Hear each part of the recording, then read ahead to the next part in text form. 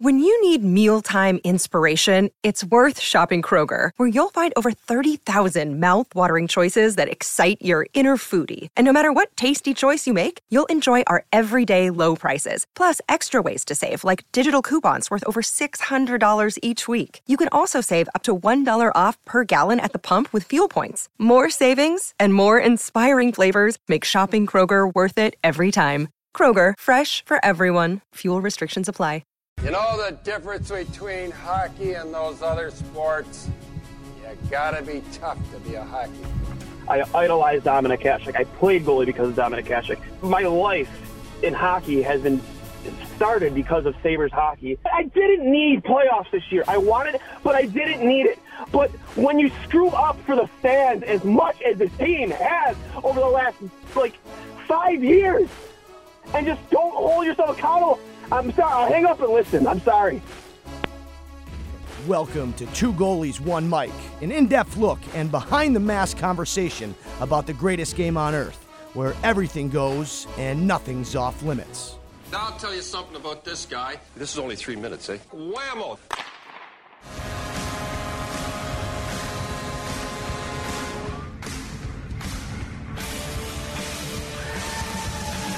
Welcome, everybody, to episode, I believe, 104 of Two Goalies, One Mic.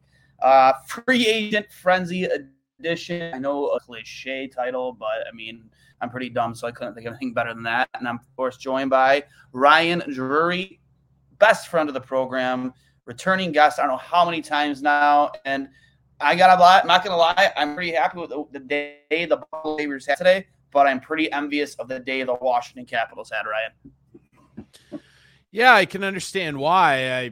I certainly think that my beloved Capitals were, arguably the most busy team just in terms of overall activity and overall roster overhauling. I'm really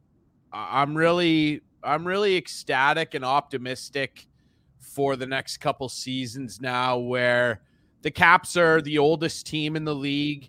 Doesn't mean that they're bad, and it doesn't mean that they're out of contention or anything like that, but they are getting, toward the end of a competitive window here. And I think that they've added some serious stability in terms of going for it for another 2, maybe 3 seasons, depending on the health of some of these guys as they continue to age. But I'm very happy with, I'll say this in summation.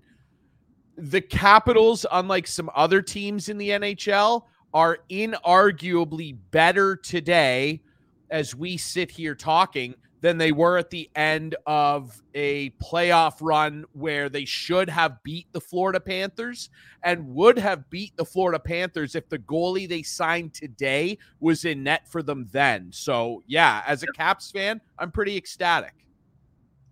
Yeah, you addressed, and we talked about before we hopped on here, it was all your moves were calculated, right? Like, they weren't just signing just to, look better on paper. They were signed for reason. Obviously, we don't need to say why you went and got Darcy Kemper and Lindgren.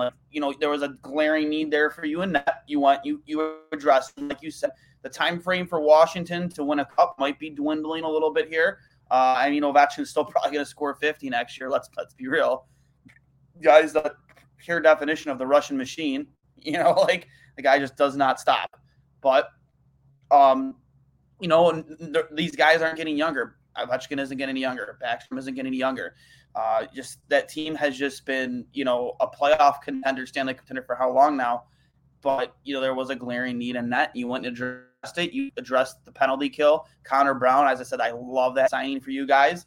And, I think you really put yourselves in a good position going into next year in an Eastern Conference that's still very, very good. I agree. And getting Kemper, who, people are pretty divided on, and, a lot of people, including, some of the older guys in my hockey pool, are trying to tell me it's a terrible signing and that he's not elite. I don't need elite. I don't need him to be elite. You need to be elite for Colorado. No, he didn't. He had a 902 save percentage. Yeah, he had a 902 save percentage in the playoffs. Keep in mind that was en route to taking a stick in the eyeball, which he has said today in his media availability he's fully recovered from. And he admitted that it hindered his ability a little bit to play at 100% of what he feels is a very high-end ability. And his numbers would show that. Like, yeah, I wouldn't say that he's elite and in pure skill in playing the position. Yeah, there are quite a few guys that I'd probably put ahead of him. But again, with how, when you look at the numbers, how decent the Capitals actually are defensively in terms of being top 5 and top 10 in 5-on-5 and power play expected goals against suppression. They're a pretty good defensive team for as much as people slag on them for not being one. They actually are. And if they had Kemper in net last year, I bet you they win 7 or 8 more games than they did in the regular season. And they still had a really good year. They got over 100 points. I think that it's a good deal. 5 years at 5.25 for a goaltender who I think is inarguably rock solid. I don't need elite, but I mean, it's funny that people are trying to paint this as a guy that it's so far-fetched that he could be elite. Top 5, he's actually 4th in save percentage over the last 5 years of NHL hockey. Have other goalies played way more games than him? In some instances, yes, but he's still 4th in save percentage. 2 of those years on the Arizona Coyotes. Let me say that again. The Arizona Coyotes. As a matter of fact, he had a couple of really great seasons there where he put up, let me just call it up here, a 925 and a 928 save percentage in 55 and 29 games respectively. 907 the following year after that. And then in Colorado this year, a 921. And that was after he had a slow start to go with a 2.54 goals against and 5 shutouts for a Colorado team that obviously did what they did. So, and also last year, he was 4th in goals saved above expected average. The only guys ahead of him were Shesterkin, Markstrom, and Sorokin. Pretty good company. So despite playing for a really good Colorado team, he actually ended up stopping more what people and analytics would consider high danger scoring chances above the expected average. That's what that means. Then basically everybody but 3 starters last year. And Sorokin, you could argue for a majority of the year, wasn't the Islanders starter. So, I mean, even having said that, no, I'm not going to say he's elite, but he's pretty good. And to solidify the goaltending for this team, and then to bring Lindgren in on 1.1 mil per over 3 years in a very good showing. Yeah, a short showing, albeit with the Blues, a very good showing to shore up the backup role. They still have Zach Fucale in the minors, who has played brilliantly at the AHL level, had small doses at the NHL level, but I love the goaltending depth. You mentioned Connor Brown, giving up a 2nd-round pick for a guy that can score 20 goals, play on the 3rd line really effectively, be a good penalty killer, fast. And the Capitals, that's one thing they could get faster. They've done that here with Connor Brown, and he's actually a guy I think could play on the top line with Tom Wilson out for a lengthy period after that knee surgery. I think he could potentially be a guy that slides in on that top line with Ovi and Kuznetsov. Still a lot of questions about what Nick Backstrom's future might look like and whether he ever plays again. So we'll see what happens there. But then, you give a show me contract to a guy with a ton of skill that just didn't work out in Florida, and Henrik Borgstrom, who won an NCAA title in Denver and has a very high ceiling in terms of skill, on a nothing contract. You bring in Eric Gustafson, who can move and will play on the 3rd D pair and could potentially elevate, on a nothing contract for $800,000. You bring back Marcus Johansson, who I was scared they were going to give term to. They didn't. It's 1 year at 1.1. Good guy who can still skate fast and kill penalties. And, and then getting Brown. I can't say that I don't like a single move that Brian McClellan made today And I think the Caps, as it stands right now, are one of the big winners of free agency day. I 100% agree. Like top 3, if you're trying to rank teams for sure. I mean, in terms of teams that just went out and got better. I think so. Without a doubt. With a loser, though, I don't think we really have to guess who the big loser of the day one of NHL free agency is.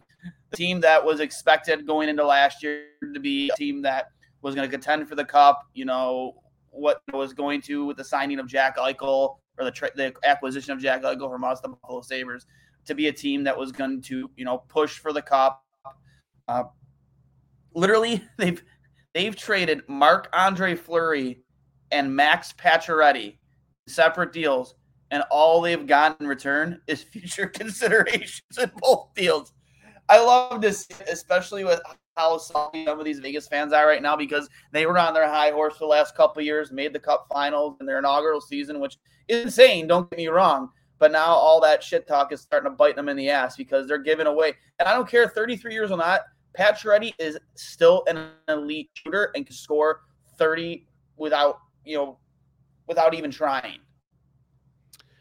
Yeah, if he's healthy, that's the biggest question with him. It is interesting. I mean, when you look back at it, Vegas traded 3 picks, a first, second, third to get Tatar.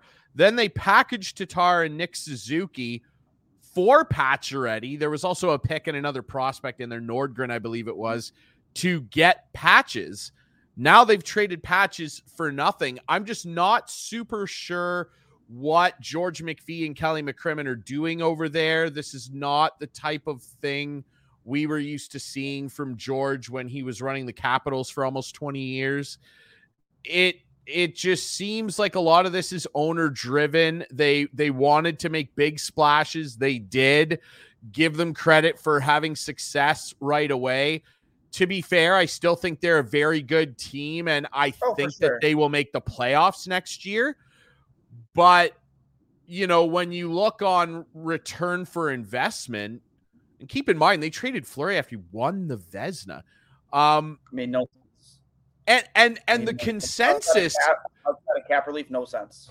And the consensus there was the reason they did that, it was reported, was that Peter DeBoer favored Leonard, and Peter DeBoer isn't the head coach anymore. Fantastic. So now you look at Fleury going back to Minnesota for 3.5 per on a very palatable deal, doing his buddy Bill Guerin a favor. I mean, again, I still think Vegas is a good team, and if Jack can be healthy and get his career back on track and turn into a 40-goal scorer, which I think we all believe he has the talent to, they'll probably be fine. But just at looking at the return on investment of these massive trades that they made, not good. Not good. I would argue, though, that the biggest loser of free agent frenzy is inarguably the Calgary Flames. They just lost their cornerstone player, and he's going to Columbus, and I'm so pissed off because I recorded my show like an hour ago, and he hadn't signed, and then he signs like 20 minutes later in Dwayne, what I would call, certainly in my lifetime, the most shocking free agent signing in NHL history. I mean, a couple hours ago, it was speculated that Columbus was a third team in on it all, but I mean, nobody really took it seriously. And then out of nowhere, Elliot Friedman drops a bomb on the hockey world that it is indeed Columbus that is bringing Johnny Hockey, which it's Ohio, which is like nobody saw that coming. And a couple clicks for them. Like they went out, got the golden goose of free agency. And I for me, it's just like, what does that mean for Matthew Tkachuk? Because there was a lot of speculation from Pierre LeBrun that Tkachuk coming back and signing an extension there would be contingent on what happened with Johnny Gaudreau. I think that and for very good and obvious reasons, there are a lot of nervous Calgary Flame fans sitting on their hands right now, wondering where does this end? Because, the beginning of all of this is not looking great. And this is a team that, I picked them to go to the Cup final this year. I actually picked them to win the Cup. And now it feels like those hopes are dashed. Like, could they go get Nazem Kadri? Yeah, they could. He's not Johnny Gaudreau. I mean, we're talking about a guy that just came off a 115-point career year, 85 of those being at even strength, which is hilarious. It's just insane. Uh-huh. And yeah, it's shocking. I'll say this, like, Gaudreau, he absolutely makes Columbus better. He's an instant offensive threat, a power play threat. He's going to be on the ice a ton. You can argue about their center depth there. They've got some good young prospects coming up in guys like Foodie and Cole Sillinger. And those young guys are going to have two pretty good wingers to play with. I mean, Patrick Laine and Johnny Gaudreau, like, that's nothing to sniff at. Those are two pretty good players that are dangerous for different reasons. Laine with a big cannon and Gaudreau with his slick playmaking ability. It's like Columbus is going to have a power play. Didn't love the Eric Goodbranson deal. I actually thought that might have been one of the worst, if not the worst contract of the day. I'm not sure what Jarmo was thinking there. $4 million. Toughness and leadership is not worth $4 million for a box pylon that cannot skate. I'm not really sure what he's doing there. I mean, hey, smoke him if you got him. You've got all this cap space, whatever. I'm not sure what Eric Goodbranson did to earn 4 years. But, it's significant. Yeah, it's... I don't know why that wasn't appropriate, but whatever. They wanted him for some reason, and there he is. I'll say this for Columbus. Like, the city, and we're seeing it a lot on Twitter, and I can confirm it. Like, it is an underrated city. It's actually a lot of fun. Of course, my cousin was there for a few seasons coaching alongside John Tortorella, who he rejoined in Philly. Cousin Brad's off to Philly now, which is interesting. But, he was Tort's right-hand man when they were in Columbus together. And, when we went down and visited, Brad down there, we had a ton of fun. It's a beautiful city in a beautiful state with a lot of fun teams around to go and see. Obviously, the Bengals aren't very far away. And the city is great. Like, they've done a good job of building up that downtown, quote unquote, arena district. It's a lot of fun. It's a college town. And when we went down there and watched games, it was a lot of fun to be around the rink. There's a lot of great bars, really good restaurants. Like, it is an underrated gem in terms of a place to live. The roster, I don't know, as currently constructed, if it's necessarily an underrated gem. It kind of is what it is. But Johnny Gaudreau seems to obviously have faith that they're going in the right kind of direction, because there were other places he could have signed that would have afforded him better teammates to play with now. The New York Islanders come to mind immediately. Of course, everybody figured he'd go home to New Jersey. The Rangers, potentially, they're always in on everybody, but everybody just assumed, I'm leaving Calgary for family reasons. Well, he must be going home to, New Jersey to play with Jack Hughes and Nico Hischier. Or maybe he's going to the island to play in that new arena down there, which is allegedly really awesome, and play with Matt Barzal or something. And no, it's not worked out.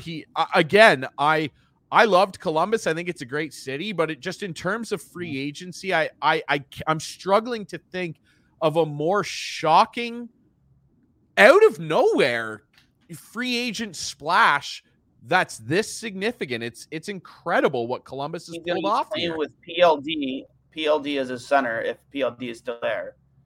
PLD's gone. He's in Winnipeg, and they're trying to trade him. I'm sorry, Laine. I'm sorry, I got the two mixed up. Patrick Laine. And I just maybe, and I remember talking about with Kyle Quick about what exactly why exactly Johnny Gaudreau would leave Calgary, and he thought about Buffalo as being a possible destination only because he can fly under the radar there. The spotlight isn't really on him, and he can just do his own thing, get paid, whatever. And I think about that when I think of Columbus too, because Columbus, there isn't a big spotlight on him. He maybe isn't expected just to be the guy, even though he's getting paid to be the guy. But I mean, still, even Columbus. I mean, as do here. Andrew Katz, friend of the program. Lou Lamoriello seems fitting for his initials because he took a big fat fucking L. Time to kick the can, man. Need answers from ownership, in my opinion, as to why they think Lou is their man. The game has passed him by. And then he goes, "You're going to lose out to Columbus over 500,000 when you have to have a $2 billion arena an hour's drive away from home, not 10 hours." I mean, going back to what you said, I mean, I agree. Like, it doesn't make much sense to me. I would love to hear the reasoning from John Gaudreau himself why he chose Columbus and not going home to the island. Yeah, I'm curious to hear his thoughts on this. Like, my thinking is he must feel that Jarmo sold him on the young prospects they have, the young goaltending that they have there in Merzlikins, who is going to be looking for a big time bounce back year. Korpisalo, we'll see if he comes back after a very dismal year himself. They do have promising prospects. I'll say that for sure. I like Cole Sillinger. I think he's going to be a good NHL player. Is he a number one? I don't know. Like, it's interesting. It's a huge win for Columbus. Like, it makes sense for Columbus. Like, of course, they got inarguably way better offensively and on the wing. And Johnny Gaudreau is single-handedly going to add 5 percentage points to their power play efficiency by himself. Yeah, easily. Him on the half wall throwing one-timer sauce to Laine. Like, that sounds pretty good, and they've got some young players. Yeah. Like they've got some young players there that are going to try and, edge their way into full-time NHL jobs. But it does beg the question, he left upwards of $15 million on the table in the Calgary deal. And I know that, there's the whole thing with the taxation, Canadian teams and this. Here's the thing that people don't talk about often enough, though, with the Canadian teams, and yes, the taxes. When you play for a Canadian team, you are not going to be watched more. You can't be watched and seen and appreciated as a player more than any other place in the NHL. You just can't. Aside from Boston and the Rangers, Buffalo would be up there too when Buffalo's rocking. They love their Sabres and rightfully so. But here's the thing in Canada, like the sponsorship dollars that are available to you here and stuff. Like, yeah, it's great to play in Tampa and have no state tax, but by and large, the state of Florida has no idea who Steven Stamkos is. Yep. So there's a little bit of a give and take there where like the sponsorship opportunities in Canada are massive. Like Mitch Marner, you see him on like all the Intact insurance ads that he was doing. He was making bank on that. Like he was getting a ton of money for that. And yeah, he pays more taxes to live here in Canada, but it does even out a little bit. I do wonder too, and I don't think Johnny would ever admit it. I wonder how much of a factor that dump of an arena in Calgary factored into him potentially leaving, because man, they are number one outside of the Arizona State Coyotes. They are the number one team in Gary Bettman's crosshairs in terms of getting a new rink. They need a new rink really, really bad. And now that the Islanders have theirs, and it sounds like the Senators are maybe making waves to potentially getting a new building there. Man, they need a new rink. I genuinely wonder how much that potentially factored into his decision. I don't know. I still hate that. I mean, as great of a team they have and as good of the season, They had such a good squad this year, and even during the season, man, that arena was half full most nights, and it drives me nuts down in Florida. It really does. Arizona State Coyotes, it's a joke. That's what they are. That's what they are. What they are. They are. For me, it's it really is a brain buster, man. But I think you're right, Ryan. I really do. I think you kind of hit the nail on the head there. But other losers from free agency, I think Philly. Philly just did virtually nothing today. Yeah, and they were rumored to be players maybe for Gaudreau. I just don't know what they see in holding on to, and let alone holding on to acquiring a guy like Ristolainen. Good luck. And now they bring D'Angelo into the mix and give him plenty of term and money.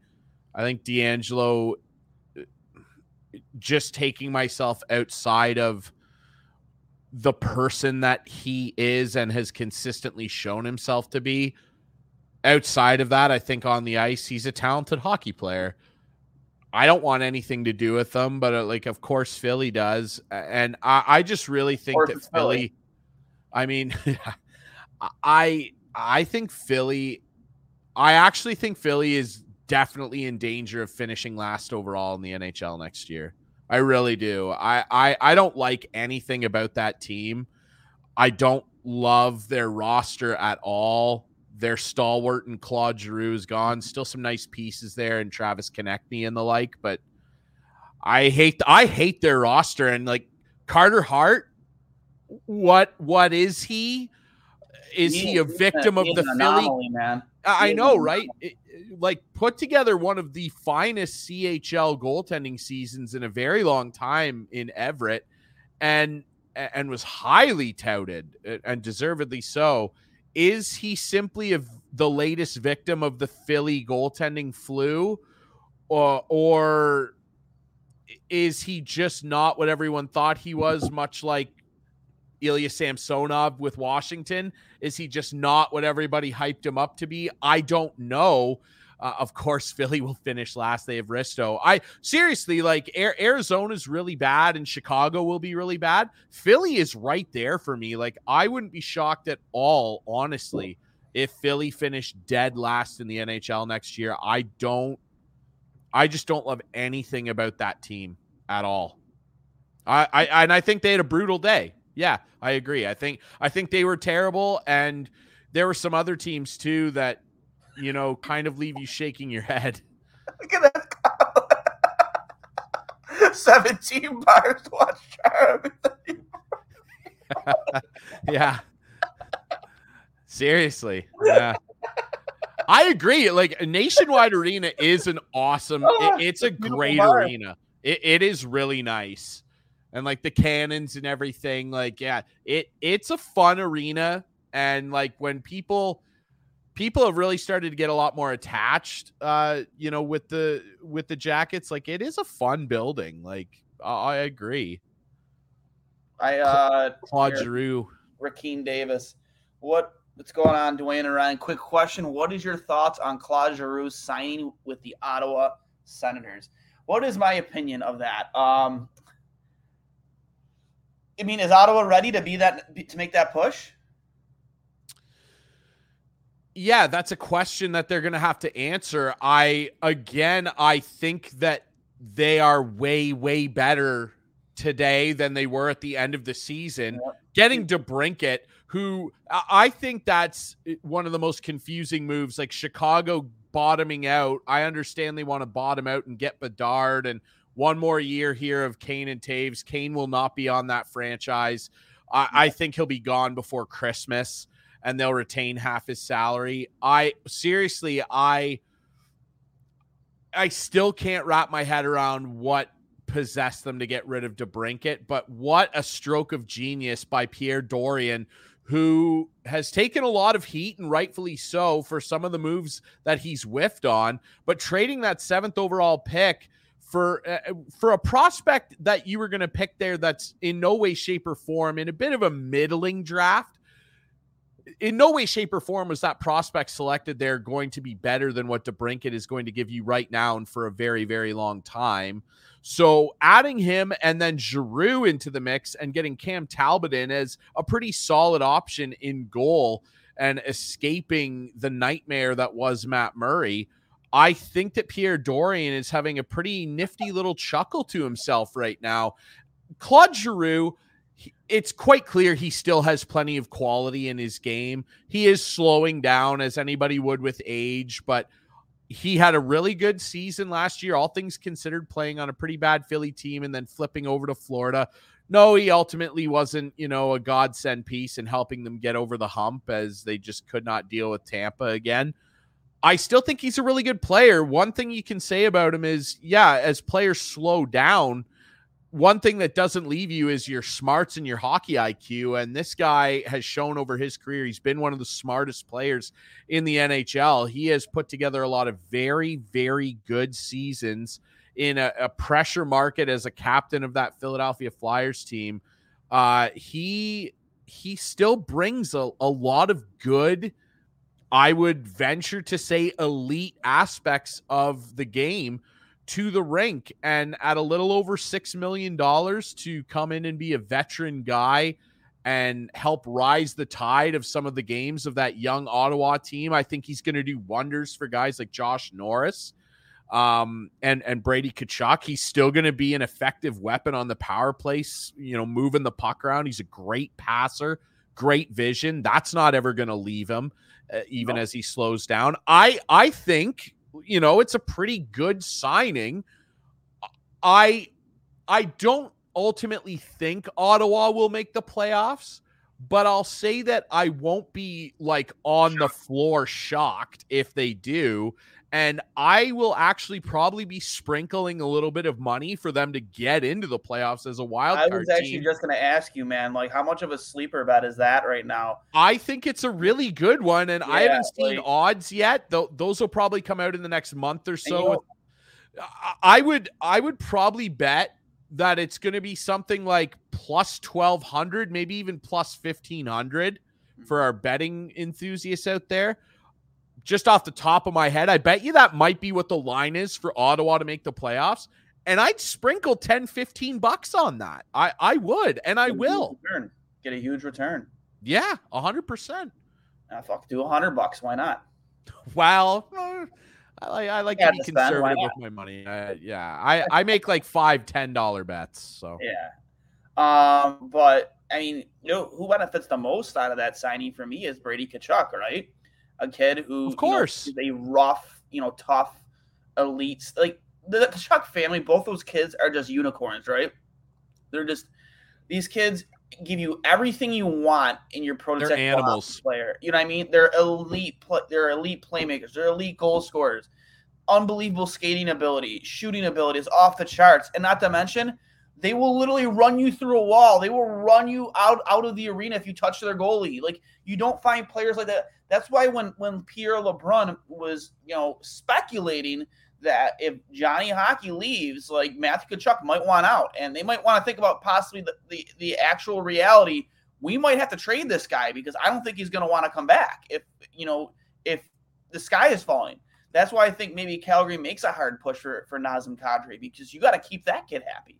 He's your captain. Like, what do you got to get? I mean, money talks, bullshit walks, but find me any teams outside of whoever's in cap hell who isn't going to back up a Brinks truck for Matthew Tkachuk. And I was even saying before the draft, if that is a reality, and if there really is like smoke there, even though they say there isn't, I would say Buffalo should offer all 3 firsts and Jack Quinn, if that's enough for Matthew Tkachuk, because he is worth it. Because you hope that Jack Quinn could be 75% of what Matthew Tkachuk is right now at 23, 24 years old. And the reality of it is, are those 3 picks that you just made going to be as good as Matthew Tkachuk? They could be. One of them could, for sure. But, I mean, the likelihood? No. You drafted small centers, all 3 of them. They weren't big. Very skilled centers. I think Matthew Savoy reminds me a lot of Danny Briere. I tweeted that out. Like, watching him play, it just makes me think of Danny a lot. Yeah. But do they have the potential and the ceiling of a Matthew Tkachuk who had over 100 points this season and plays the style of hockey that he plays. No, not at all. So that's why for me, all three of those first and Jack Quinn, as great of a year as he had in the AHL, was worth it, 100%. Because that guy takes you from, maybe a team that finishes in 20th next year to a team that really is pushing for a wild card spot in the playoffs. Buffalo would be a team that would have a lot of appropriate assets if the Calgary Flames are forced to consider moving Matthew Tkachuk. Obviously, immediately there's speculation that he's going to want to go home to St. Louis. And the Blues, I mean, they would move heaven and earth, to try and get him too. I don't know what that looks like. They did just sign Robert Thomas to a massive 8-year, $8.1 million deal. Do you think they overpaid him? I think so. I do simply because, and I like Rob Thomas. I watched him a lot in the OHL. He's a really good player, OHL champ. He is a really good player, and he had a great year. He was second on the team in scoring. I believe he had 77 points off the top of my head here. 8.1. Like I mean, years. If he, based on what he's done so far in the league, and he's had some injury woes too early in his career, based on what he's done so far, even including this year, 8.1 feels rich to me. But if he continues to be a 70-plus point player and play that dogged style, then it's absolutely worth it. And he's really young. I think he's 23 years old, 22 or 23. If he plays like this for the duration of that deal, and he'll still be young-ish when that deal expires, then it's not an overpayment. And it's the devil, right? They know all about this kid. They know what he brings to the rink. They know how hard he works. He fits in well there. Mm-hmm. If Tkachuk wants out, St. Louis, of course, is going to be heavily involved, but Buffalo would be a team that's on the rise. Still has some holes to fill, sure, but they would be a team that have plenty of assets to try and entice the Calgary Flames. I definitely don't disagree.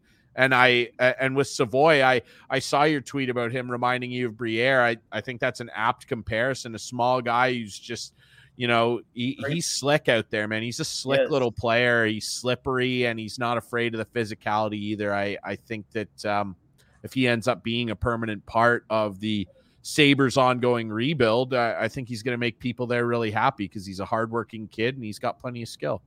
And he was slotted in at Buffalo's pick at 9 on a lot of mock drafts too, a lot of boards. So it wasn't surprising to me that they went with him. One of the picks I was ranting and raving about this too. That second round pick, I don't agree with taking a goalie there for that early in the second round. Especially, I mean, granted, yes, he was the top ranked goalie in the entire draft, but for me, it's like you have Eric Portillo and Devin Levi. Granted, Portillo hasn't, signed yet. Neither is Levi, even though I have it on good account that Levi is coming to Buffalo after this. I'm not going to say it for sure, but after this college season, because anything can happen. But he's pretty much all but told me that that's his plan. And Portillo, if he wasn't going to sign, would he be there? Would Buffalo have him there? Yeah, exactly. But I think that it's a good move given that we've just seen how, explosive the goalie carousel was leading into today.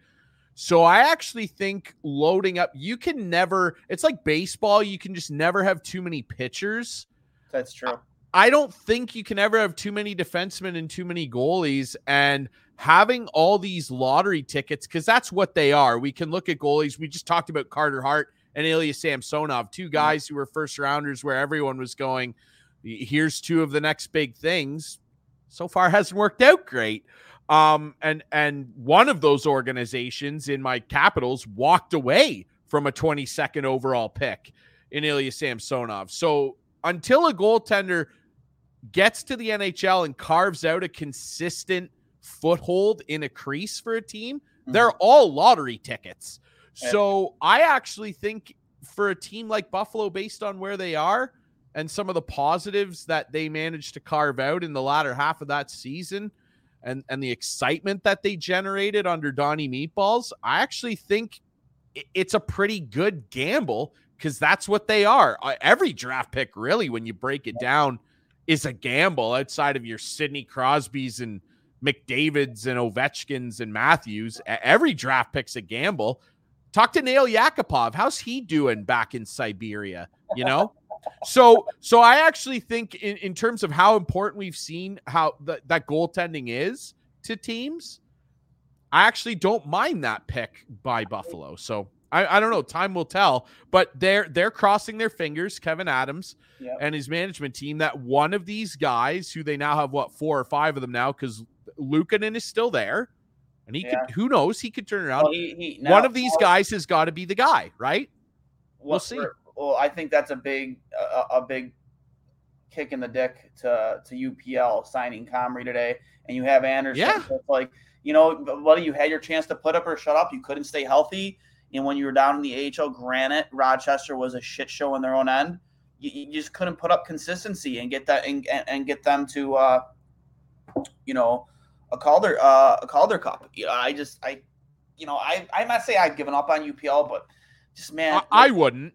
No, I wouldn't. But it is like, hey, what have you got? Yeah, and he is like the kid before he even went pro already had double hip surgery. He's had multiple lower body injuries. I think one upper body injury. Like, the kid is glass, man. And I mean, even if he comes in next season healthy and plays an entire season, I mean, these injuries are going to catch up with all goaltenders at some point in their career. And for him, it looks like it's going to be sooner rather than later. I just can't see it. If I'm a betting man, whatever I would be betting on Portillo or Levi to be that guy or that tandem going into the future, because I just don't. I'm not going to say I've lost all faith in UPL. I won't say that, but the injuries are a huge concern with him. And I shouldn't say I hated them taking the goalie, but I was a big Lane Hudson guy. I know he is 5'8". Apparently, some endocrinologist report came out where he actually has delayed bone development. So, like, he's actually still has a full year of growth left in him. But with that being said, I mean, he's like second all time in NTDP scoring for a defenseman, behind like maybe Quinn Hughes or something like that. So for me, it's like that was a no-brainer for me. Just bring that kid in. What's it gonna hurt? The kid's an absolute dynamo. And I mean, I think in a league where size, I know defensively it's different, but in a league where size doesn't matter as much as it used to be, like, that kid is so dynamic, so smart. And even though he's not a big guy, he knows how to use the ice that he does have to find space and avoid physical play. Yeah, I agree. And I mean, everything you said about UPL, again, I think is even further reason to kind of support where they took that goalie. I mean, I'm interested to see like Comrie's a guy that had plenty of backers when he came into the NHL too. Based on, I actually think it was really smart of the Sabres not to get involved in this wild goalie carousel and bring back a veteran guy in Anderson who has seen it all, done it all, had lots of success over his career, including some really great years in Ottawa. And then to bring Comrie in as a guy who is healthy and can give you minutes on a young team that's still building toward what they hope will be a positive decade-long run with some of the young players that they've been able to bring into the organization. But, you brought it up with the Tkachuk thing and just in general with the space they have and the positivity that they've managed to cultivate, particularly in the latter half of last year. Like, Buffalo should be, and I think will be, a major player on the trade market over the next season or two. And they've done a good job in earning that status. They've got a good young core of players here. And I think that as they continue to improve, you're going to be in a position where you can add to that. I'm sorry to be laughing. I'm listening to my talk about in that group chat with our friend Katz. He is still losing his mind about Lou Lamoriello, and I am here for every second of it. Like, it was like me 2 years ago with the ownership of Buffalo, and he's just losing his mind. He needs to call a radio station right now. He should hang up and listen. Yeah. Listen, absolutely. Oh, it's so funny. But he's an interesting guy, right? And I can't say that I disagree with him in saying like the game is kind of passed Lou by. I don't know, man. I would like to think that Islanders team, you know, there's plenty of excuses from last year. The long road trip before the building was ready. Some guys having some really down years, plenty of injuries, sure. I still like their future. I like Dobson a lot. I like Matt Barzal a lot. I like their head coach a lot. I still don't know why they fired Barry Trotz, but I like Lane Lambert a lot. Guy that won a Stanley Cup. He knows what's going on. And I like Ilya Sorokin a lot. And they've got Varlamov there, who I think Sorokin will overtake permanently this year. And that's an asset for a guy, you know, they could flip Varlamov to a team that really needs a goaltender in the regular season and probably get a pretty good asset back. But Lou, it's just, he was the perfect GM for the Devils for all that time he ran them. And he had inarguable success, a mountain of success. They were such a good team for that era. He put together a team that absolutely stifled you and put many fans to sleep, but they won a lot. And now, as the game has kind of changed into a more fast-paced, wide-open, back-and-forth, shoot-'em-up style of hockey, where skill is able to be on display quite a bit more, he just, I don't know. Yeah, I hesitate to criticize his overall impact on the game. He's a Hall of Famer and should be, and his career, which is better than most. But for right now, I'll just say that I'm happy that he's not running my favorite team. Yeah. That's about as respectful as I can be. While we've been on live, Carolina Hurricanes have signed Ondrej Kase. So there's that. Interesting. Better and better and better. They're an interesting team, you know, and they get Brent Burns too. They clearly feel like they're still a contender, and I think they are. I mean, they're a really good team, and they got some really good players there. I really like Teravainen. I love Sebastian Aho. I think he's fantastic.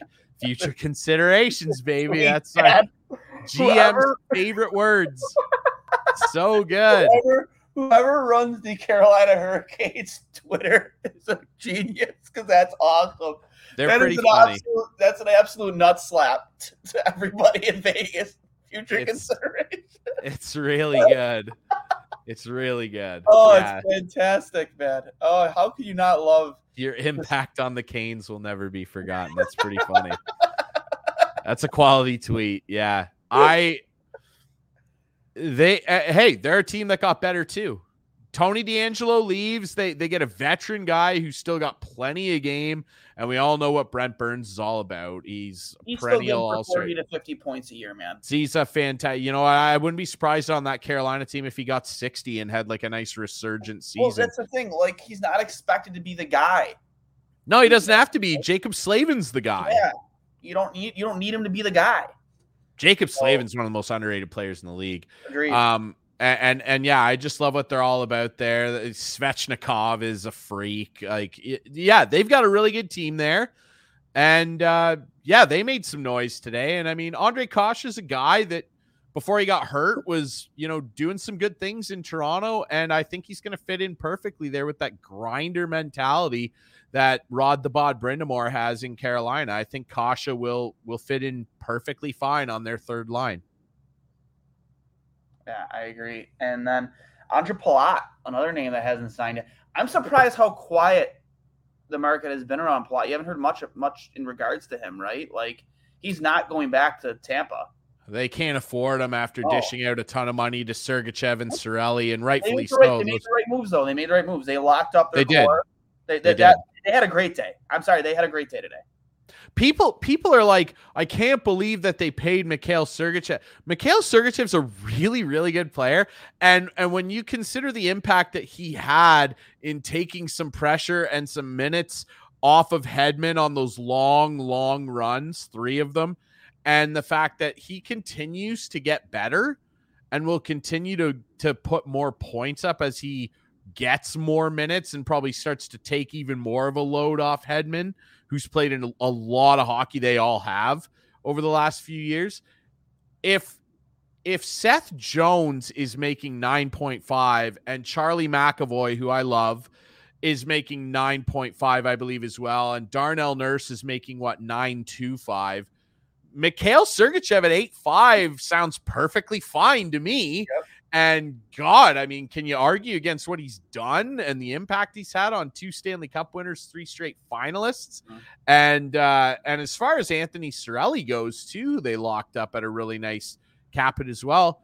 He's become a prototypical two-way force. I actually think that Cirelli is very much like what David Krejci, who is rumored to be coming back to Boston, was for years for the Bruins, and at a very similar cap hit. That's about, I actually think Krejci was making like 7.25 in his heyday with the Bruins back when they won that cup and were contending for years and years. I actually think Cirelli is very similar to David Krejci, and I have zero problem with either of the contracts they handed out to 2 guys who are champions and proved they're champions time and again.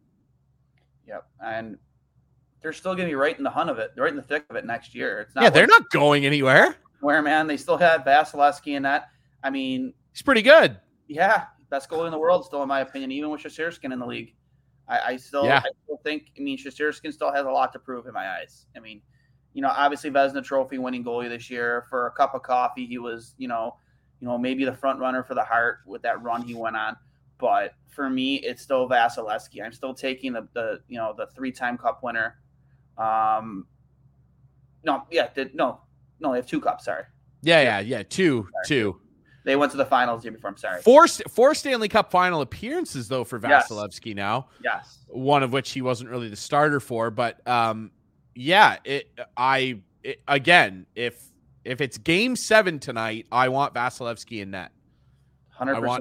I want him in net over every other goaltender available to me. Maybe even every other player available to me. I would probably take Vasilevsky first. Yeah, 100%. I just, Shesterkin's going to be the next Vasilevsky. That's for sure. Russia, man, they're cranking goalies out. Like they're a goalie factory, man. The Russian machine. I don't know what it is. Yeah, they're cranking out good goalies. So we went over the big winners, Capitals being one of them.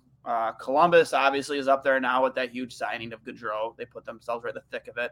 I think the Ottawa Senators, again, a top 3 team. Like, again, I mean, getting DeBrincat, getting Giroux, Talbot. Like, what is Minnesota doing, by the way?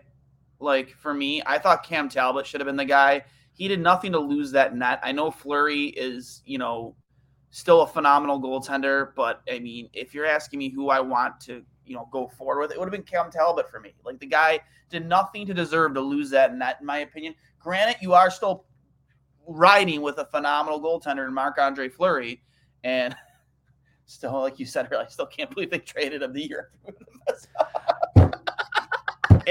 Vegas is handing out poker chips to everybody. I'll say this.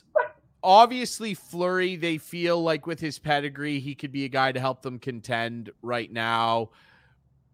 And they feel that his overall skill level is a little bit more reliable than Talbot, who, you're right, really didn't do much to lose that crease. And after Marc-Andre Fleury was acquired, it is worth mentioning that Cam Talbot didn't lose another game in the regular season after that trade, and did get into some of the playoff action for Minnesota. I'll say this, though. In trading him to Ottawa did give up what I still feel is a blue-chip prospect in net, and Philip Gustafsson. I think Philip Gustafsson has a potentially really bright future in the NHL, and I think that Minnesota, after realizing that Talbot was sour about the whole Fleury thing, And then probably when they realized that Fleury was going to be willing to sign for 3.5 to see out the end of his career, they did a pretty astute job actually in getting a young asset back in Gustafsson, who I still think, especially now with a mentor like Fleury, I think that Gustafsson could potentially be their goalie of the future. That was what the hope in Ottawa was. I like him a lot, and he's had some good AHL numbers, and I think that he's young enough still where Minnesota's probably banking on him picking up a lot of wisdom from Marc-Andre Fleury, who's going to walk into the Hall of Fame someday. So, yeah, it's interesting, but yeah, there's been a lot of shuffling around. Ottawa's done well. I mean, we haven't even talked about the dice roll that Toronto is taking with their goaltending. That's what I was trying to bridge to there, transition into. Well, give her. Let's hear. The Leafs think they went from having Campbell and Freddie Anderson to Campbell Mrazek to Matt Murray and who is Ilya Samsonov. Ilya Samsonov. You know very well. Yeah, I do. Granted, I mean, maybe the kid can turn it around. He had a little of a bright shining spot there in the playoffs for him, right?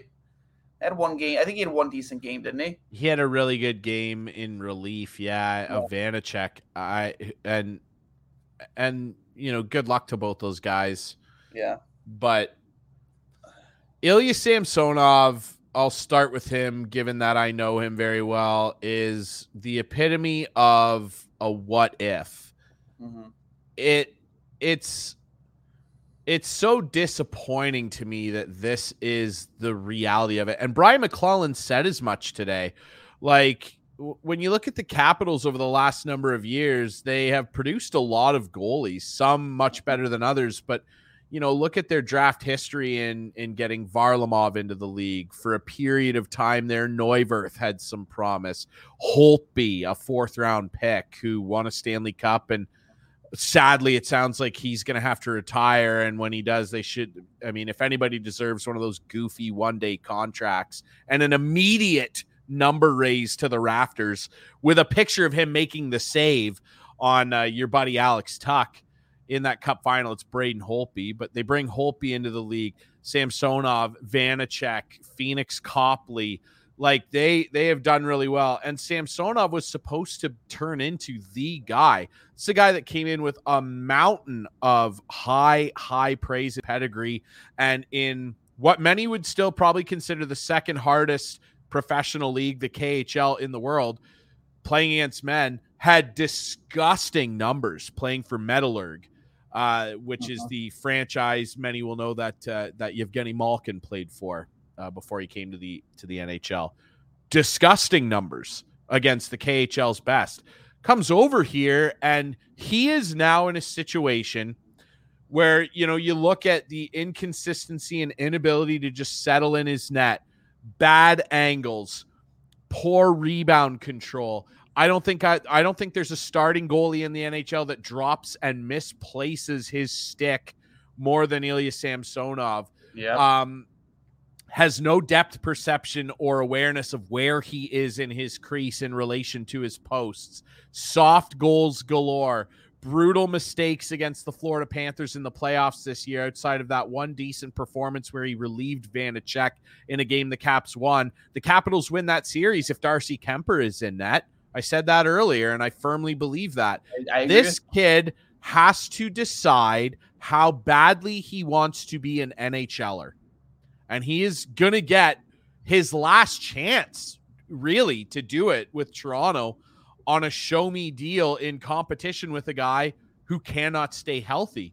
So in terms of opportunity, Samsonov is going to go to a pretty good defensive team in terms of shot suppression and quality danger scoring chances against. And he is going to get one last chance before he has to inevitably, just go back home. This guy has to decide right now, I want to play in the NHL for the rest of my career. And so there's one half of this dice roll that Kyle Dubas is playing here. And the other half is just a strange, this is what happens when, you give 4 guys almost half of what your cap is to pay what does not make up half an NHL roster. This is the type of scenario that you get into. And I understand why people are willing to be optimistic, and I get it. We've seen Matt Murray play at very high highs. We've seen him play at very low lows, and there's just no middle lows, here. man. It's been a lot of low. I mean, of late, yes. I will say he started off pretty well for Ottawa, and he just had a stretch of games where he was just absolutely getting pissed on every night.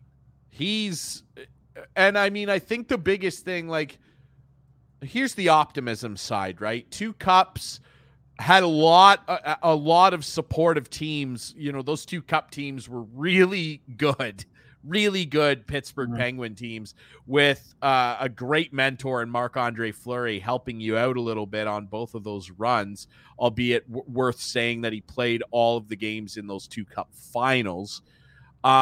Has a real problem with his high glove. He does not have a great glove hand. That's been the knock on him ever since his OHL days. Funnily enough, also with the Sioux Greyhounds. I'm waiting for the press release that they've announced that they're now known as the Toronto Sioux Greyhounds.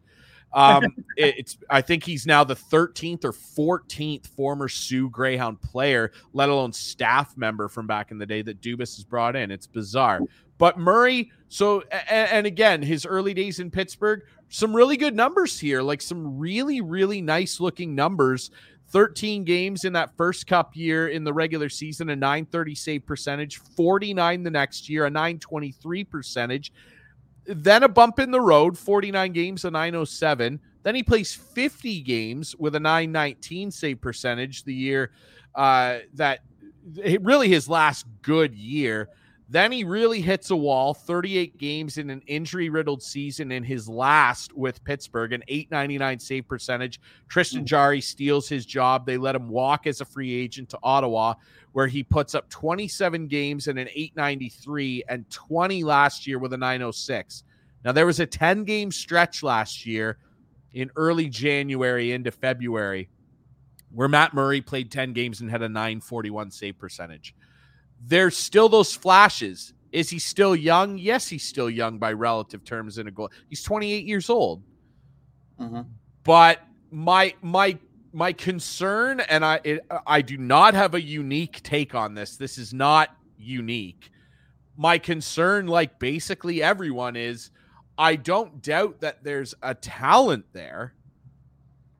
Can this guy play more than 25 games? And if we're going to talk betting again, if you were to give me a line of 25 and a half, 26 and a half games played, I'm taking the under on that. I really think that this is Kyle Dubas's last bullet. And I said on my show that I recorded earlier today, I think Kyle Dubas and Sheldon Keefe will both be fired before the end of next season. Before and like playoffs, they will be gone, both of them, before the playoffs. I firmly believe that. I honestly, God, I'm surprised they made it through the offseason. I know. I was convinced after Game 7. I'm like, this guy is gone. Maybe not Keefe, but Dubas. I was like, this is it. 5 straight. Not even 5 straight. I love that people keep going, 5 straight years of first-round exits. They lost to Columbus in a qualifier to get into the playoffs. That's not the playoffs. They didn't make the playoffs that year. They didn't. Nope. They got beaten by Jonas Korpisalo. It wasn't the playoffs, guys. It's not the playoffs. So, but the amount of failure there. Yay, fun regular seasons. I tell you, I know an awful lot about that watching the Capitals for years. Hey, President's Trophy out in the first round, out in the second round. Pittsburgh, Rangers, Pittsburgh. Makes me sick. It is a move of sheer desperation. And when managers in any sport make moves like this is the definition of high risk, high reward. When you hear people toss that term around, this is the type of move they mean. Matt Murray is either going to figure it out and stay healthy behind a very good defensive team. The Leafs are. Just look at their analytics. They are. By analytical standards, they are a very good defensive team, top 5 in the league. He is either going to thrive there and stay healthy and play 50-plus games and be a .915 or better goaltender and help them win a round, or he is going to collapse and his body is going to betray him again. Ilya Samsonov is going to go in the net with Eric Shalgren or Joseph Wall behind him. And Ilya Samsonov is going to do what Ilya Samsonov does and have a shutout one night and then let 6 in the next couple nights. Yeah. That is not the worst case scenario. That's the up in 4 guys, man. Yeah. It's so hard. It's just, that's not the so worst hard case for them to scenario. really- That's a likely scenario. I'm just telling you what is likely based on what we've seen. Mhm. Okay? So those 2 guys, particularly Matt Murray, have got to show everybody, particularly Leaf fans, that is not going to be the case and have a completely different set of circumstances that they present with their play than what we're all anticipating, because I can only go off what I've seen, and both these guys do not move the needle for me. No. So It was funny, too, because you have Leafs fans all over Twitter defending the Matt Murray signs. Like, how can you defend that? Like, how, in what universe are you defending even over a couple $1 million? Or, no, it was term. That's what it was for Dubas. It was term. He didn't want to give Campbell the term. yeah. To defend letting Jack Campbell, a guy who got you over 30 wins last season on his own, not on his own, but, and then bringing in a guy who played a chunk of games in the AHL last season, and not because he was hurt. There's just no justification for it. There's none. There's no justification for it. And I get it. As we stated earlier when it came to Kemper, you don't need elite goaltending to win Stanley Cups. You don't need Kemper to be elite in Washington. But you're gonna need Matt Murray to be a better version of Kemper if you want to win in Toronto. Not even just because of just their faulty their difficulties defending, but just the pressure that's going to be on them. You thought pressure was bad, in Pittsburgh or Ottawa. Forget about it with the media in Toronto, buddy. Like, It's those a lot of cameras have pressure. twice as many cameras in your face after every game asking you what went right or what went wrong. And if you can't handle that pressure and you're going to fold under it, forget about it. And Jack Campbell, granted, yes, he was an emotional guy, but he was able to handle it. He was. It wasn't his fault they lost in the first round. They played against the fucking Tampa Bay Lightning. I don't think that Jack Campbell lost them the series. I don't think that he lost them the series against Montreal the year before either. They had a bunch of star players that didn't show up and earn their money. They didn't perform well. Like, I thought that they all, to a man, played better this year for the most part. But that Montreal series, like, Austin Matthews was invisible. John Tavares, unfortunately, had a really scary injury and wasn't available to them, but they still should have beat Montreal in 5 at worst, and they did not. And I still, in that Game 7, Campbell said he let in the worst goal of his life. Well, where are all these big star players to score a goal against Montreal?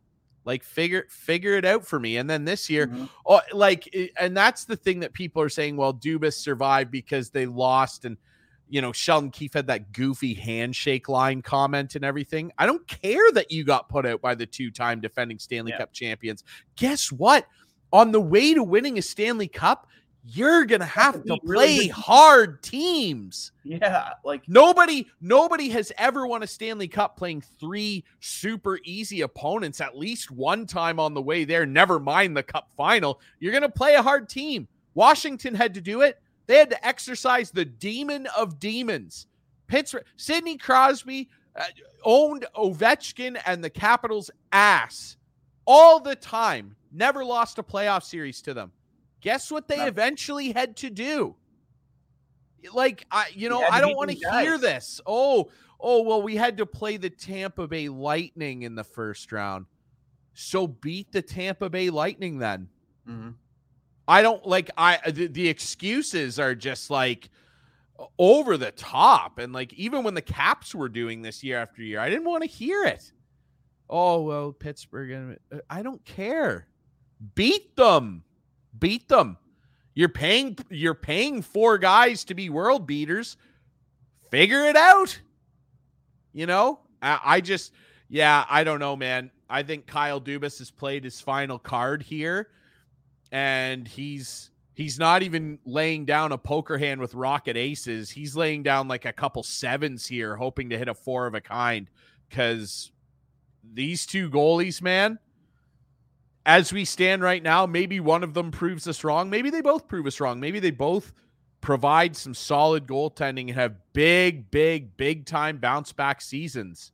I doubt it. I really do. I doubt it. And I think that this is the final thing that's going to cost Dubas' job. I agree.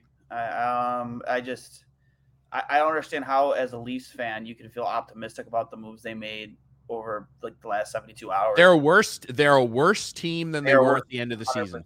100%. I won't hear an argument against that. And it's not like they can afford to get better right now. I think right now, as we are chatting here, believe they have $3.7 million in cap space. They've qualified Pierre Engvall, which makes sense. He actually had a pretty nice little season for them. Mikheyev is gone. Sandin needs re-signed, and rumors are that he's not particularly happy with how he was utilized last year, and he's a key young piece of your defense. I really like him. You got to get him signed. I think all signs are pointing to a similar thing with McDonough, what Tampa had to do with him. I think that the Leafs are going to try and move Jake Muzzin, and God love the guy for all he tried to do. He just cannot stay healthy, in that 5.6 or 5.5 cap hit. It's just too much of a liability at this point. I think he will be moved, and that will probably get you Sandin, Engvall, and some more pieces signed up. But it's a big gamble here for the Leafs. I did just see that Anaheim has signed Ryan Strome, 5 years, $5 million per. So there's your number 2 center. That's a good move for them. Great move for them. There's your number 2 center behind Trevor Zegras for the next 5 years. Yep. And Dylan Strome's still out there. I know he's been tied to Buffalo through speculation. I still think Buffalo needs a second-line center, in my opinion. That's just my opinion. I think so, too. I think Casey Middlestad's a winger. That, and just I just don't feel that Dylan Cousins, I mean, can he play the second-line center? Absolutely he can be. 100%. That should be his ceiling. Could it be Peyton Krebs? Sure, it could be Peyton Krebs. He's bounced back and forth between center and the wing. He was drafted as a center. But for me, like I when I think, and you might appreciate this, Ryan, is I look at Dylan Cousins, I see Michael Peckham, man. I see a checking line center with scoring ability who's going to go out there and make whoever is on that top line make their life a living hell. He's not going to give him an inch. He's going to, every time you come to the front of the net, he's going to make you feel it, and he's going to give them hell in front of their own net. That's when I see Dylan Cousins, and that's not a bad thing to be in a checking line center. Every team needs that. And I think he would thrive in that position. Thrive. But, yeah. For me, I almost wish we were 2 years more further into this, into what Kevin Adams is trying to do, because you see a guy like JT Miller available right now via trade. And granted, I hear the Canucks are asking for quite a bit, and rightfully so. He was almost a 100-point player, 99 points. At 31, if this team was 2 years more ahead into this rebuild, if that's what you want to call it, whatever Kevin Adams' plan is, which is working so far, I think a guy like JT Miller would make so much sense. But, I just don't. Yeah, I agree. I love the moves that Buffalo made today, especially when Toronto had such a terrible day. I like Eric Comrie. He's a good bridge to whoever you feel is the next guy in net for you, whether that's Devin Levi or Eric Portillo or a UPL, whoever it might be. I think he's a good bridge guy, along with another year of Craig Anderson. I'm assuming they'll probably give Craig, an opportunity to lose the net rather than, giving it to Comrie, the younger guy. To start. Yeah. There's nothing wrong with that. No, nothing at all. It's just out of respect and a guy willing to play away from his family for another year. Also, a great follow, Nicole Anderson, his wife. She's always got a good tweet about her, AARP husband. Yeah. But yeah, and then Lyubushkin, I love that signing. I remember when people it was speculated like 2 months ago that Lyubushkin could be a guy the Sabres could target, but it was just purely speculation. And I said, you know what, man? Like Lyubushkin is a guy, and he's a right-handed shot defenseman, a guy that I would not hate for Buffalo to sign because he's going to play out with a chip on his shoulder every time he plays against Toronto, which is a team you're going to play a lot every single season. And B, like he's kind of what you need, right? Like he's a physical defenseman, a stay-at-home. He's not an offensive presence. He's going to give you hell in front of your net or in front of his own net if you try and take liberties with the goaltender. He's a physical presence, not the greatest skater, no. But I feel that if he is slotted in at that second pairing over Yoki Haru, which is I think what they're bringing him to do, to be that guy opposite of Owen Power, I'm okay with that because I think that he is a guy that blue line has missed for a long time. I agree. I completely agree. And the contract is very palatable. And they know what they're getting. This guy is like the definition of meat and potatoes. He is not going to dazzle you ever with his skating, his shooting, his passing, any of it. He is just a no-nonsense. I'm going to run guys through the wall and separate them from the puck quickly and move it around the boards to Owen Power, to the guy who can cannon it out of the zone and put it right on Tage Thompson's tape. That's exactly what they do need. We've talked about this previously on the show. Like, they don't need any more skill on their blue line. No. Dahlin and to a lesser extent, Yoki Haru and, of course, Owen Power. There's like your skating, mobile, puck-moving guys, and Power and Dahlin are going to be power play fixtures for 15 years. You need a couple guys to pair with them that are going to smash people through the glass, rim the puck around the boards to the skill guy for a beautiful outlet feed and catch teams napping. And like Lyubushkin is as, again, meat and potatoes as it gets. And he loves to hit people, and he is never going to take a shift off physically. I don't think any Sabres fan is going to leave the rink or turn the TV off this year and go, boy, Lyubushkin, maybe he makes the odd mistake here and there, but like, I don't think anybody's ever going to walk away from a game going, he absolutely doesn't make you a worse team. I think that he adds an element that's needed back there, especially with two young guys that love to grab the puck and rush up the ice. In Power and Dahlin, I think that he is like an ideal partner for Owen Power, the left-right thing. I think that he's a guy that no one's going to walk away from a game going, boy, he didn't try and the effort wasn't there. He's going to try and go through people's chest as often as he possibly can. And I think Sabres fans are going to love this guy. And he's not, he plays an older school Buffalo style of hockey, the blue collar style, very Tallinder-esque. Yes. I mean, I think he's tougher than Tallinder personally. I do too. But, yeah, for sure. I think he's not afraid to drop the gloves. We've seen Craig Rivet. Yeah. Correct. That's not a terrible comparison. That is not a terrible comparison. I will give you that. That's not a bad comparison at all. I just think maybe he has a little bit more skill to his game. Granted, not a ton of it, but maybe a little bit more skill. I think the ceiling's a little bit higher than maybe Craig, and that's not a knock against Craig because Craig was a very he was gifted offensively to an extent. So he had a big shot. He had a big shot. Mean, hard-nosed guy, plays in front of his own net, plays well in his own end, takes care of the defensive zone first. That's what Craig was. He was a good leader. Lyubushkin, I just love just seeing that grit and that jam. I know the analytics people hate hearing that grit. Like one of the analytics guys, I forget who it was. He tweeted out, "Oh, the grit crowd will love Lyubushkin. The grit people." It's like, I mean, first off, where do you get off? Kind of making light of people who care about that part of the game because it matters. It does matter. Like I would love to see you. It does. I would love to see you put on skates and try and go up against Ilya Lyubushkin one-on-one. because you know what's going to happen? He's going to put you through the boards. Love to see the analytics on that. Yeah. Yeah, I would love to see it because I love analytics. I do. So And do like I. they're meaningful. It's just, this isn't baseball. Like, people have to remember that there is an element to a fast moving, nonstop, free flowing game where there's no out of bounds. It's an unpredictable sport, and you can look at analytics and get a pretty good picture of things from there and understand, things that you need to fix. Yep. But something that the analytics in hockey, at least, will never be able to quantify or calculate is how much a guy wants to get to a puck first over another guy in the third period with 3 minutes left with a 1-goal lead. How often does, F1, and I love analytics. I just want to say that. I say, how often does F1 in a race for the puck see D1, maybe that's Labushkin, and know who that guy is and be like, you know what? No, I don't want to die today. I'll take the L here. Like, that happens in every single game. Even though it's professional hockey, it happens. And that's the type of factor guys like them bring.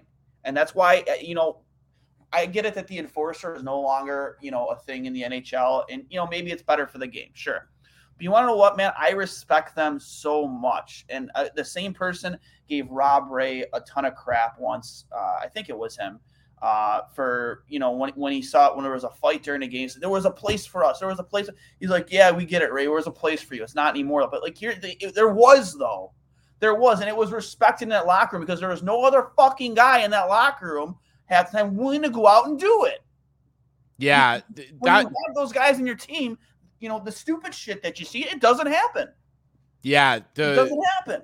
There was a time in the game where that was a real necessity. Like, is it necessity or no, it's not. No, and that's this game. And that's a natural evolution of a sport. I mean, look at a sport like baseball. Like, starting pitchers are like it used to be the norm where like your big horse at the top of the rotation pitched 230 innings plus a year. Almost no one does that now. Basically, no one's on pace to do it. No. Nobody pitches 230 innings now. You pitch 180 innings. Try and keep your pitch counts under 100 most nights. They're pulling guys in the 6th inning at 88 pitches. You know what I mean? It's now a bullpen sport, for better or worse. But that's what the sport has become now, because the computers, baseball is analytics. Baseball is the analytics sport. Billy Bean, Moneyball, the whole deal, right? The sport has changed. The mound used to be higher. You know what I mean? In hockey, back in the day, you wanted a guy that could punch people's faces in and take people to task on the ice. Wayne Gretzky's teams had it. The Montreal Canadiens had it. The New York Islanders had it. Clark Gillies would send you through the glass. You needed guys like that. You just did. And I mean, to equate that to what the analytics-driven era in hockey is now is, I agree, a bit disrespectful, because the game just wasn't like it is now.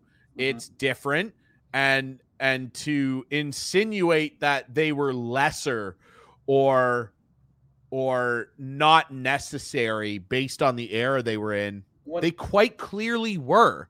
Wayne Gretzky has been on record numerous times saying, I felt protected with Dave Semenko out there. When he got traded to LA, Gretzky demanded that McSorley get traded with him. Yep. There was a reason for that. Yeah, 100%. So when the great one turns around and says, I need this guy to come with me wherever I'm going, for the time and the way the game was then, well, that's the ultimate respect, isn't it? And you look at a guy like Tom Wilson for your Caps, right? Like, how often are liberties not taken during games? Granted, Tom Wilson is a bit of a unicorn because he has that offensive ability too. You don't really see that combination anymore. Kind of like Matthew Tkachuk. I think if Tom Wilson was a free agent today, he would be a guy like team in the league is interested. he'd be a guy like Kadri right now where a deal isn't done because so many teams are calling for him. Tom Wilson would be lined up at a hotel in downtown Toronto where he's from, and every single team would have a representative there putting a Duatang down in front of him. Like, 100%. Because he is blank checks everywhere. What do you want? Because he is so unique, for better and worse. Tom Wilson has done some atrociously stupid stuff, but I mean, he's a top line winger with he won a Stanley Cup, and was a big part of it. Whether you want to acknowledge that or not, he just was. He's the boogeyman. Yep. There's things that these guys do that you don't see on charts or graphs. Like, how often are they engaging in physical battles? Can you find that on a chart or graph? No. How often are they winning the physical battles on the boards? Can you find that on a chart or graph? No. I made this point on the show a couple times back when Taylor Hall was a Buffalo Sabre. When Jack Eichel got hurt, he mailed it in. And he stopped engaging in front of the net. He did flybys. He didn't engage in physical battles along the boards. But his zone exits were really good. Huh? His zone entries and exits were really good. Yeah, they were great. But those parts of the game matter. If you aren't winning your board battles, if you aren't winning the battles in front of the net, if you're not putting the effort in, the kind of effort that Jeff Skinner puts in, that he doesn't get enough credit for, the beatings that guy takes and the antics that guy goes through, what that guy goes through and how much sometimes he's hated every time he's out on the ice. I'm sorry, you're just not going to win. And that's just that ability, as you stated here, how fucking bad do you want it? How fucking bad do you want it? And Jeff Skinner wants it fucking bad. And when Taylor Hall, he didn't want it after Jack got hurt because he knew he wasn't signed. He wasn't coming back. He knew he was going to be a Boston Bruin. That's why Buffalo only got a second-round pick for him, because they knew that was the only team Taylor Hall wanted to go to, and they had him. They had him up backed into a corner. There's something to be said for the heart factor of it all, and that's just something that will never be quantifiable, right? And I mean, the best example that I could come up with, and the Buffalo faithful won't like it. I think I've made it before. The ultimate example of you can't see a guy's heart. And I mean, show me this guy's analytics. One of the most embarrassing draft combines in NFL history. Tom Brady. Yep. Yeah. And if the Patriots or anybody could have known, if there was a chart that could have shown the burning desire to win, earn greatness and earn championships and earn a legendary status, he would have been the first overall pick that year. Yep. But there is no chart for that. No one, including the Patriots, who took a flyer on the guy in the 6th round, no one saw this coming. Nope. Nobody saw this coming. No one saw Henrik Lundqvist coming. No. No one saw Pavel Datsyuk coming. Hasek was the best. Hasek's a great example. People looked at Dominic Hasek and the way he played goalie, and they said no. It'll never work in the NHL. He's too erratic. John Muckler recognized it, said this guy does whatever he can to stop a puck. He has that Tom Brady drive, or maybe Tom Brady had that Dominic Hasek drive. Whatever it took to stop the puck, whatever it did to win. And that's what Dominic Hasek had. You don't find that on a chart. You don't find that on a graph. You can't tell what's up here. And that matters so much. Like Don Granato said it in his speech at pre-development camp. He had all, or no. I saw that. Yeah. No, it wasn't development camp. It was a USA hockey thing. And it was all the players from the U.S. development program. And he said, we know you're good enough to get there. We know you're good enough here. The skill's here. I've seen it. It's just good. Are you willing to sacrifice? Are you willing to pay the price? Whatever it takes. And you can't find that on a graph. And one of these days, man, I haven't given up on writing, but I haven't written in a really long time. I really want to sit down with Andrew Peters and ask him, just, hey, man, like, you used to be you were a second round pick. You were a good player in minor hockey. Like, you weren't a bad hockey player, coming up before the rule changes kind of skewed everything. And you were asked to do something that maybe you weren't used to doing. I want to know what it was like the nerves and the anxiety of doing what you were asked to do every single night? And did you feel appreciated? I know he felt appreciated because he did. I know those teams, those players in Buffalo appreciated what he did. And it's just not respected at all enough by people like the person I'm, referring to. And it's just like, it's not respected by them because you can't find it on a graph. You can't find it on a chart. It's just like, you don't understand because you've never been in a locker room, man. You don't understand what it's like to know that that guy is on your team and he has your back no matter what. Granted, every player on your team should have each other's back. Well, but yeah.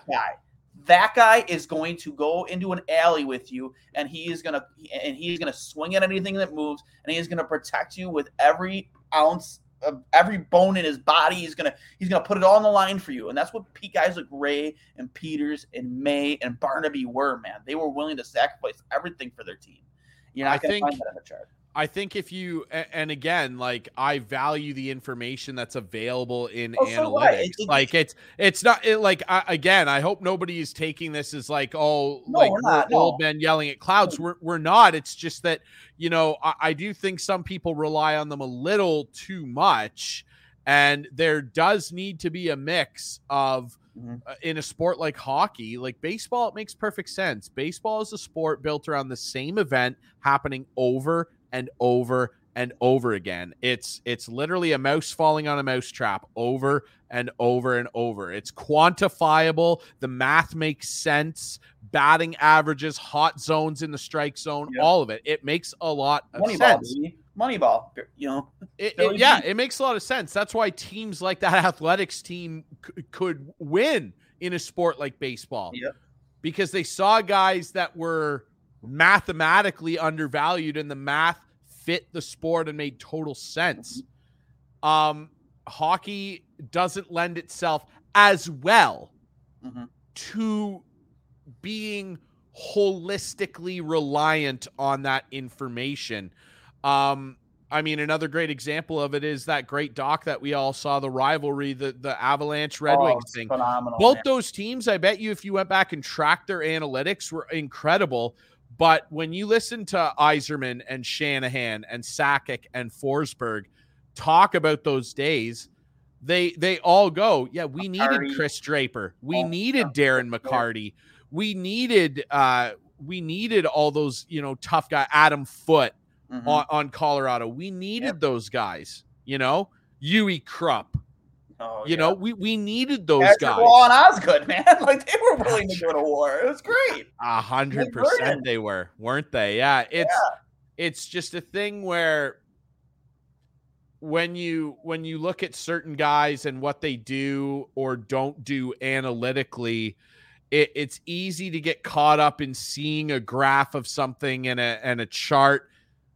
And you see this evidence of this aspect of a game, but it does, in a sport like hockey, leave out a lot of relevant information that's still relevant to the game, and it's still a physical game. As long as checking is allowed, Dwayne, that's going to be still an element. If they get rid of hitting, then the analytics will be the most prominent evaluator of every team. But with the way the sport is played and the frenetic pace of it, it can't be the be all end all. It needs to be part of your organization. You got to have this information and make decisions 100%. With it, but you can't just have a team of guys with good looking zone exits. You want them. Team that's ever won a cup, that ever will win a cup, in a physical, checking, fighting league where every single player on that team was brought in for an analytic reason. It's just not possible. I shouldn't say it's not possible, but what analytics does, it gives you a read, and it tells you things about a player that normally maybe you don't recognize with the eye test. How did the Montreal Canadiens get to a cup final 2 years ago? Carey Price. Yeah, Carey Price. But Carey Price didn't score goals, and he didn't run people through the end wall. They outworked a lot of good teams. They outworked them. Shea Weber was playing through so much pain, man. Analytically, the Toronto Maple Leafs should have swept the Montreal Canadiens and won 5-0, 6-2 every game. Yep. Analytically speaking, that's what should have happened. Montreal wanted it more. They outworked them, man. It's facts. They outworked them. They absolutely. You know, analytically, you could have all those numbers and all those graphs and all those charts, you know, right in front of you, and it all makes sense on paper. But at the end of the day, you have to have that it factor, that Tom Brady factor, that Dominik Hasek factor. Do whatever it takes. Take the beating. Go into the corners. Go into the boards. Go to the front of the net. You know, don't do flybys. You know, the things that you can't read. And as long as it's a physical league, these things are, you know, again, analytics is you're looking through your own lens. And, you know, I respect it. I do it. And I think any coach should have an analytics team because it is information on players that maybe you just wouldn't recognize with the eye test. What outside, like zone entries, zone exits, it's extremely valuable. Like their Corsi, their Fenway, like all that stuff. It's so valuable. We're not saying it's extremely valuable when you look at really fine details in terms of like, this guy does really well against right-handed centers in faceoffs. Yep. So that is something you'd consider maybe on a power play where you're lining up and going, we've got a right-handed center that does great against lefties or righties in faceoffs. We'll put him in there. That's why you see a lot of teams like the Caps do it quite a bit on the power play. TJ Oshie takes a lot of draws on the right-hand side because he's right-handed and he can reach in and scoop the puck back and like win faceoffs. It's not Backstrom or Kuznetsov doing it. That's analytically driven 100%. Boy, Oshie's winning a lot of draws against left-handed centers on his offhand. Let's let him take faceoffs on that side. Works same way with the penalty kill. That's a fine detail of the game, a faceoff in one particular dot against a certain kind of handedness, where that's a really fine detail that analytics is extremely valuable. Just as an example, this defenseman off faceoff wins on the power play gets shots through 86% of the time. Valuable information. Let's put that defenseman on the first power play. He's getting a ton of shots through. Yep. But it doesn't mean that defenseman is going to outwork a forward in the corner in their own zone with 3 minutes left with a 1-goal lead and not get beat to the puck. That ends up in the back of your net. That's the stuff that you can't quantify. And it does matter. It does. It does. And so do the numbers. Speaking of Nazem Kadri, before we end, which has been one of my favorite episodes in a while. Nazem Kadri, where do you think he ends up? So obviously Calgary has some money now, but I don't feel like he's going to end up there. Seattle is a player here. Like if he wants to cash in, Seattle has more than, the space to accommodate his financial needs. And I hope Naz does get paid. I mean, the guy deserves it. There's a guy that deserves it. It's him. I heard Toronto, Jamie McLennan talking a lot on the TSN free agent coverage today about how he would love to see Kadri in Washington. Me too. The only thing there is, what is the future definitively of Nick Backstrom? And we don't know. Mm-hmm. I'll say this. They could do it if Nick Backstrom was put on permanent LTIR and eventually retired, which I do fear because Nick Backstrom's my favorite player ever. I love Nick Backstrom. I would happily do anything to make him healthy. But I'll say this. That's the only way that they could do it. Would Kadri fit in really well with the Caps? Absolutely. Could you imagine a team with Tom Wilson and Kadri on the same team? Oh my God, the chaos. Just rename the arena Suspension Center. Like, that would be so gross. And I think he would look really great on their power play too, playing with his old nemesis Ovi. They've had a number of run-ins over the year. Oh, for sure. For sure. But it would take Nick Backstrom basically never playing hockey again. And a couple weeks ago, Brian McClellan said the intent was to have Nick come back at some point this year. That's probably looking more like January, February. And if Nick genuinely wants to do it, then I support it. I'll say this, though. Nick did just have the same hip resurfacing surgery that Ryan Kessler had, and Ryan Kessler never came back. Yeah. So I don't think Kadri ends up in Washington, but if it comes out in a couple days that Backstrom is being put on LTIR and retiring, then they jump to the more front part of the list. I have a sneaking suspicion it's going to be Seattle. I think Seattle has the money and are trying to build something there that maybe he's potentially interested in. I just have a sneaking suspicion that Seattle is going to get him.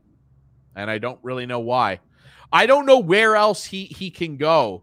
Long term, the Rangers cannot afford to give him the term he's going to want. Could it be Calgary? Calgary could. I just don't think he wants to go to Calgary. I could be wrong. I'm just trying to think. Like, where else? I think they're willing to overpay him just to keep Matthew Tkachuk happy. Maybe. Is it the Islanders? Like, do the Islanders find money to spend? They have money to spend. They were trying to get Gaudreau. Is it the Islanders? He knows Lou. I don't know. Seattle's my bet. Yeah, that's a good. That's good. Seattle's my bet. I'm sticking with that. I'm gonna go with Calgary or the Island personally. I think the Island makes sense, like you said. They make a lot of sense. And that'll make one guy I know really happy if he does end up on the Island. But John Klingberg. I guess that he was having some pretty positive negotiations with Dallas. Yeah. Like, he's in Dallas. Which is surprising given that it seemed to sound as though he was like desperate to get out of there. I think that he'll re-sign in Dallas, and if he doesn't, I wouldn't be surprised if a team like Calgary tried to get him. Calgary would make sense, but I think personally, my prediction, he'll stay in Dallas. I think he will too. I think he will too. Money for him, and he's worth it to a certain. Depending on term, he's worth it. I wonder if the Devils wouldn't be a player too. The PK Subban, the PK Subban money's gone. Defenseman, man, and that could make sense. Pair him up with Ty Smith. You never know, right? And last but not least, Palat. Yeah, that one is like I genuinely have no idea. I think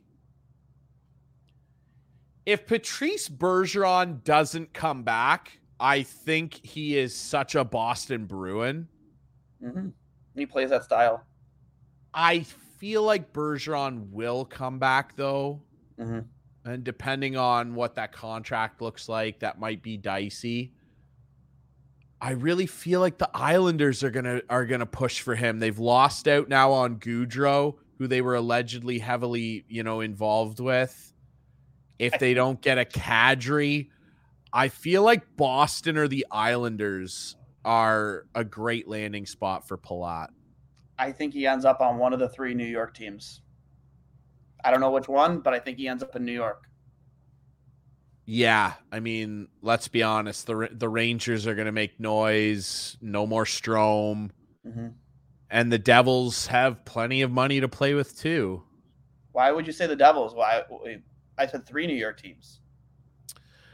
Well, I mean, if you're talking Buffalo, yeah. They have the cap. I actually think Buffalo would be pretty attractive, actually, if I'm Palat, too. It's just, how much rebuilding are you willing to put up with for a couple years? Because I don't think Buffalo is that far away from being really competitive.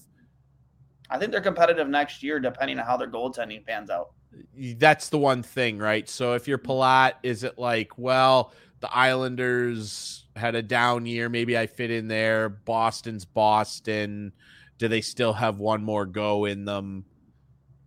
It'd be something to consider. I wouldn't be shocked, let's just say, if the Sabres were in play for him. I think he ends up on a New York team and honestly flip a coin a couple, however you want to do it. It's an interesting one. Yeah. I just really have no read. I don't know, something about him feels like a Boston Bruin. I don't know why, but yeah. New York, it seems like a pretty good landing spot for him.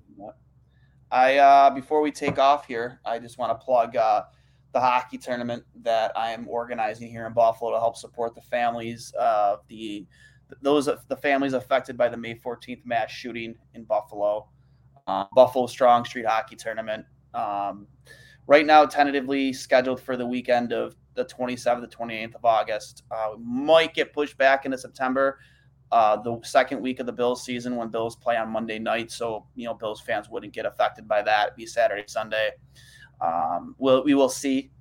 There's a lot of moving parts to this that we're still trying to figure out, but they've been garnering a lot of interest. So please, if you are interested in registering a team, registering as a free agent, volunteering or donating, please DM me either at my own personal handle at Buff Strong Hockey, BUF Strong Hockey, or email buffalostronghockey@yahoo.com. Just go find easiest way is to go find me on Twitter at DwayneS39, as you can see on the screen there, and I'll direct you and I'll get you squared away. But all proceeds, after obviously we cover cost to run the tournament, will be going to the families of those affected by the May 14th shooting. And again, we'd appreciate anybody's support, either as a volunteer, a donation, or just registering a player or as a free agent or a team. So I just wanted to give that a quick plug before we head out here. Ryan, you got anything else? Not much. I mean, I'm interested to see where some of these big names end up landing, and it's going to be an interesting offseason. There's going to be some trades. There's going to be some wild stuff going on.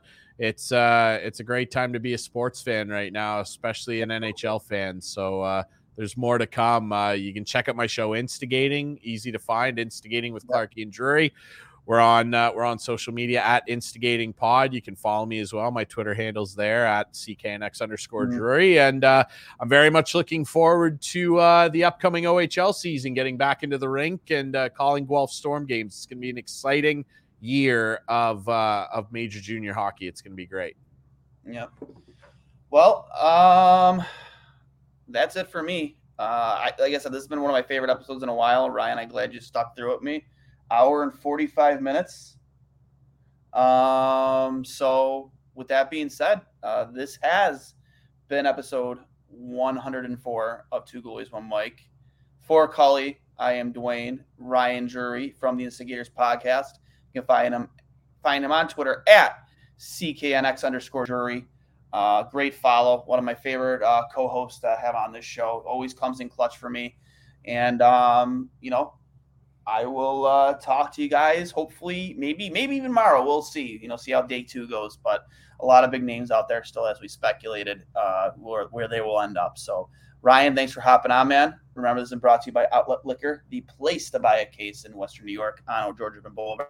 Make sure you get over there and tell them the guys from Two Goalies, One Mic sent you. Ryan, thanks for hopping on with me, bud.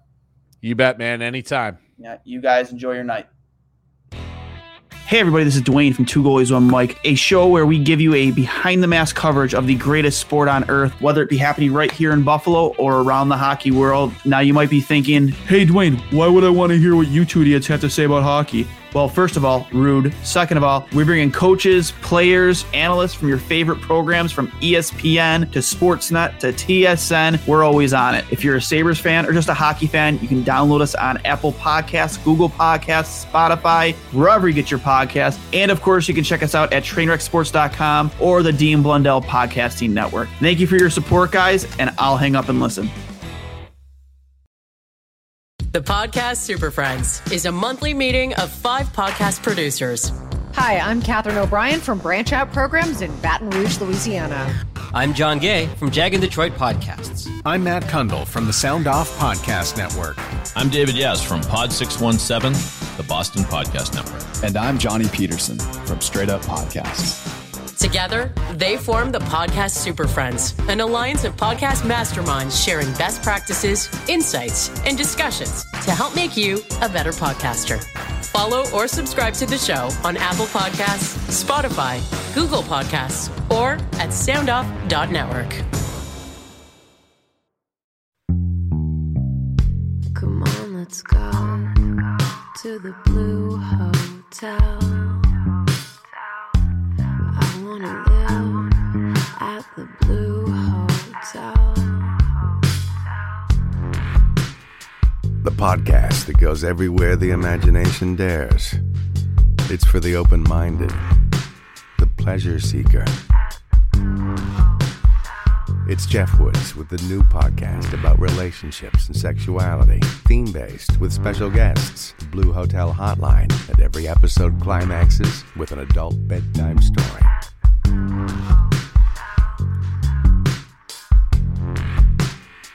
Get a room and listen in at the Blue Hotel. Begins Friday, September 23rd.